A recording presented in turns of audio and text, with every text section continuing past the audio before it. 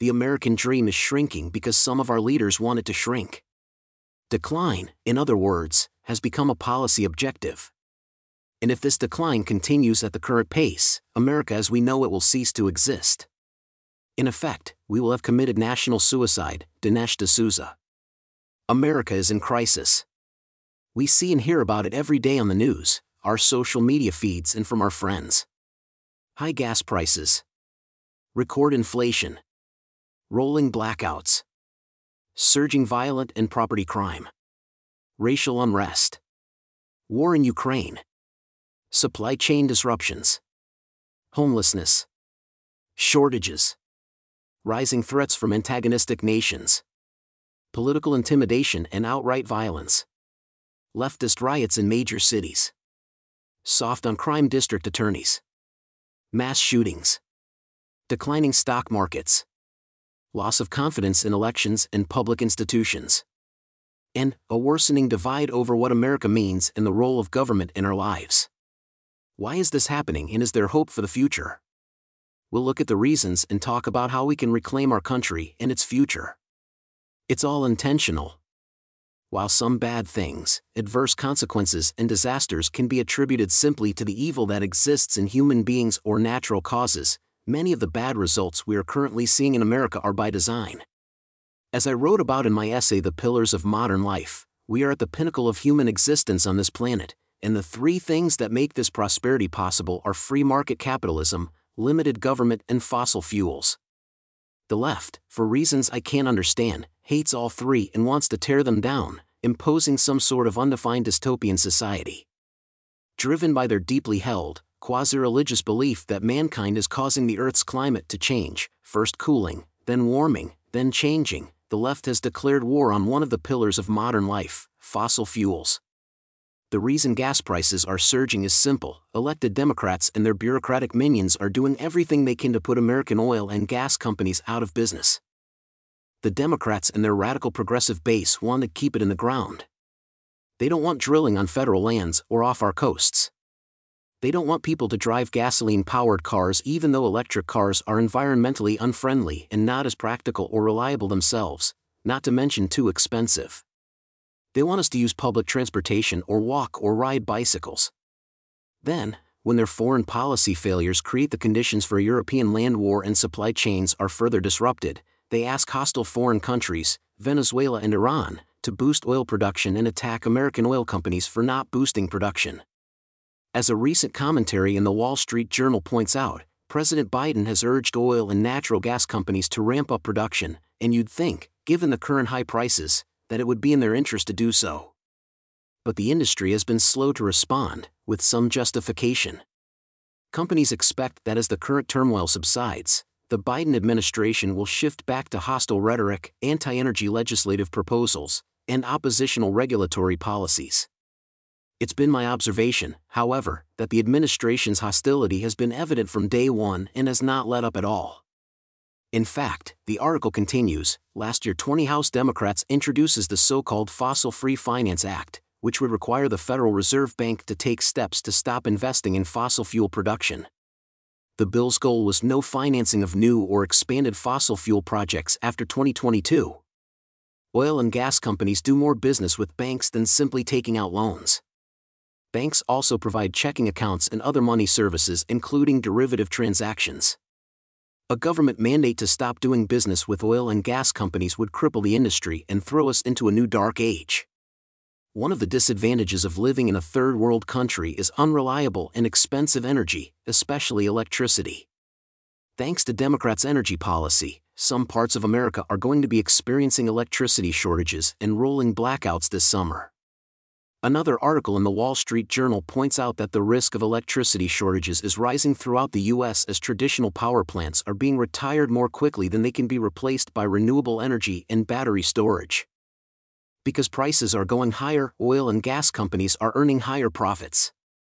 Displaying their usual lack of understanding of even the most basic laws of economics, Democrats led by Senator Elizabeth Warren, Democrat Massachusetts, are clamoring for energy companies to be hit with new taxes to punish them for providing a product that people want and literally cannot live without. The only reason Democrats are even thinking about trying to lower gas prices is so that they don't pay at the polls in November. But make no mistake, the progressives' war on fossil fuel energy is real, it is intense, and it is fueled by an uncompromising belief system that is completely disconnected from the reality of life on Earth. And it will continue until people stand up against them and say, enough. Because our economy, like it or not, is based on fossil fuels, restricting supply causes prices to go up. It's that simple. Petroleum is not used just for fuels. It is a feedstock for virtually everything we use in our modern world, from fertilizers to plastics to, yes, baby formula. This list points out over 100 products made from petroleum. When the cost of oil goes up for extended periods of time, the cost of everything else will go up too. The vision of a fossil-free future is a childish, unrealistic fantasy. Before our modern society, people were able to live without the wide-scale use of fossil fuels, but their way of life was nothing we should aspire to, and we cannot, nor should we want to go back. It isn't only the rising cost of petroleum that is causing the record-high inflation that we are experiencing now. Because of all the COVID spending since 2020 and the American Rescue Plan, the money supply is growing at a 13% annual rate, which is the fastest growth since the 1970s, which were an economic disaster. The war in Ukraine, started by a despot encouraged by American weakness, is another contributing factor. Disruptions in the employment market caused by the pandemic and government incentives are also to blame for runaway inflation. When it comes to the crime surge, there is a level of intention to be seen as well. Across the country, soft-on-crime Democrat district attorneys, many of them funded by billionaire George Soros, have presided over massive increases in crime and homelessness in their cities. These DAs and their progressive allies in state legislatures are looking to abolish cash bail, reduce sentences, and defund police departments. With a progressive DA in office, if you're a security guard who murders a peaceful conservative demonstrator at a rally, you're good to go. But God help you if you're a legal law-abiding gun owner, they're coming after you. If defunding the police may not be politically feasible, they look to hamstring police departments by adding new restrictions and regulations. We see it in Colorado and in other blue states. One sign of hope, voters in San Francisco recently recalled District Attorney Chesa Boudin by a significant margin. Voters in Democrat-run San Francisco and Los Angeles are saying loud and clear, we've had enough. The path to ruin. On the eve of the Civil War in the 1850s, the Great Divide in America was over the question of human slavery. One region, governed by the Democratic Party, fought to maintain this abhorrent practice. The rest of the country, led by courageous abolitionists and the newly formed Republican Party, which was founded to prevent the spread of slavery, was working tirelessly to not only stop the spread but to eliminate slavery from our nation. The Great Divide today is over the question of what America means and the role of government in our lives. Our conservative movement seeks to conserve the values of the American founding. Coupled with our libertarian views, we seek a return to constitutionally limited government at every level and maximize the freedom and opportunity available to every person and maximize human flourishing. The progressive left seeks to have government involved in every aspect of our lives. They don't believe in limits on government, they abhor success in a capitalistic world, and they want the coercive power of government to force their views and their values on the rest of us. Sidebar: the progressives, which they call themselves, believe themselves to be working for human progress. They are not. Nor are they liberals in the classical sense of the word.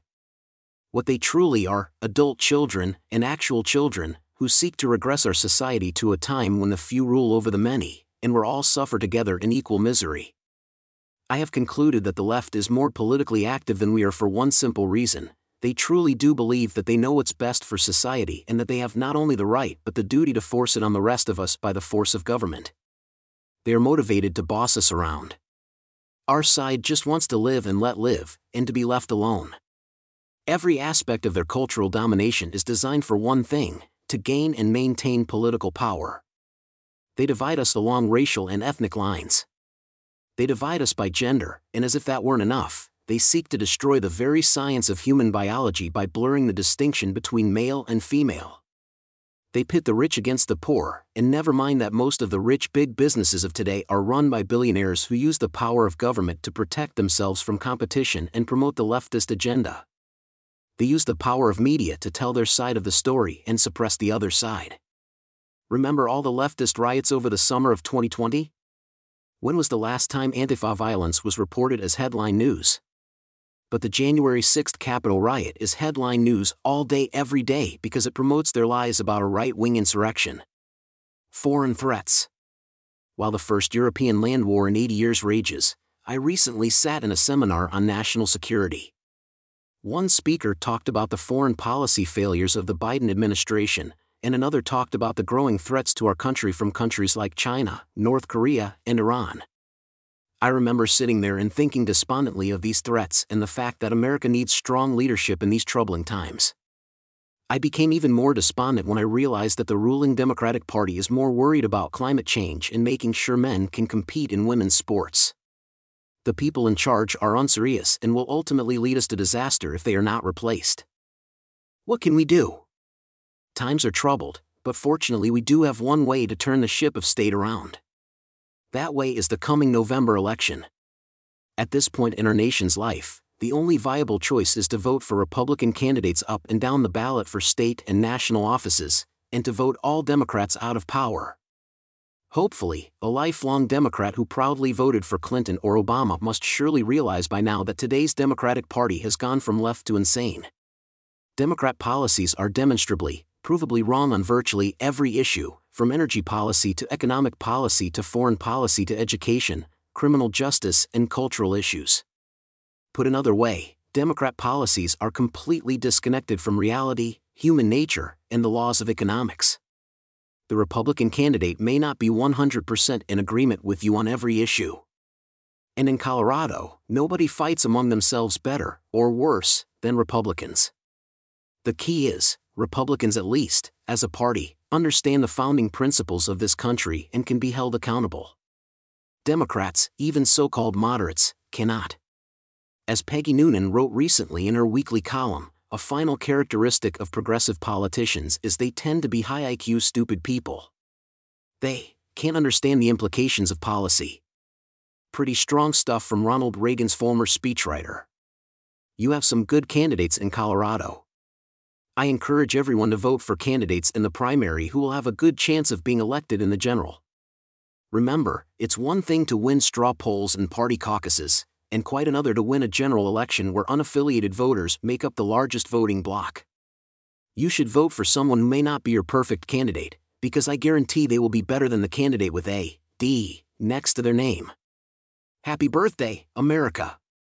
The 246th anniversary of the signing of the Declaration of Independence is coming up in a couple of weeks. As an optimist by nature, I wanted to write a hopeful, celebratory essay this month. Unfortunately, as Joni Mitchell sang, "You don't know what you got till it's gone," we are in danger of losing our country, the best and brightest nation ever to exist on planet Earth. The promise of America is in danger of being lost under an avalanche of progressive failures. It is incumbent upon each and every one of us to remember and reinforce the promise of America, the principles of the American founding, and the pillars of modern life. Stand up for your modern life and vote like your life depends on it. Because it does.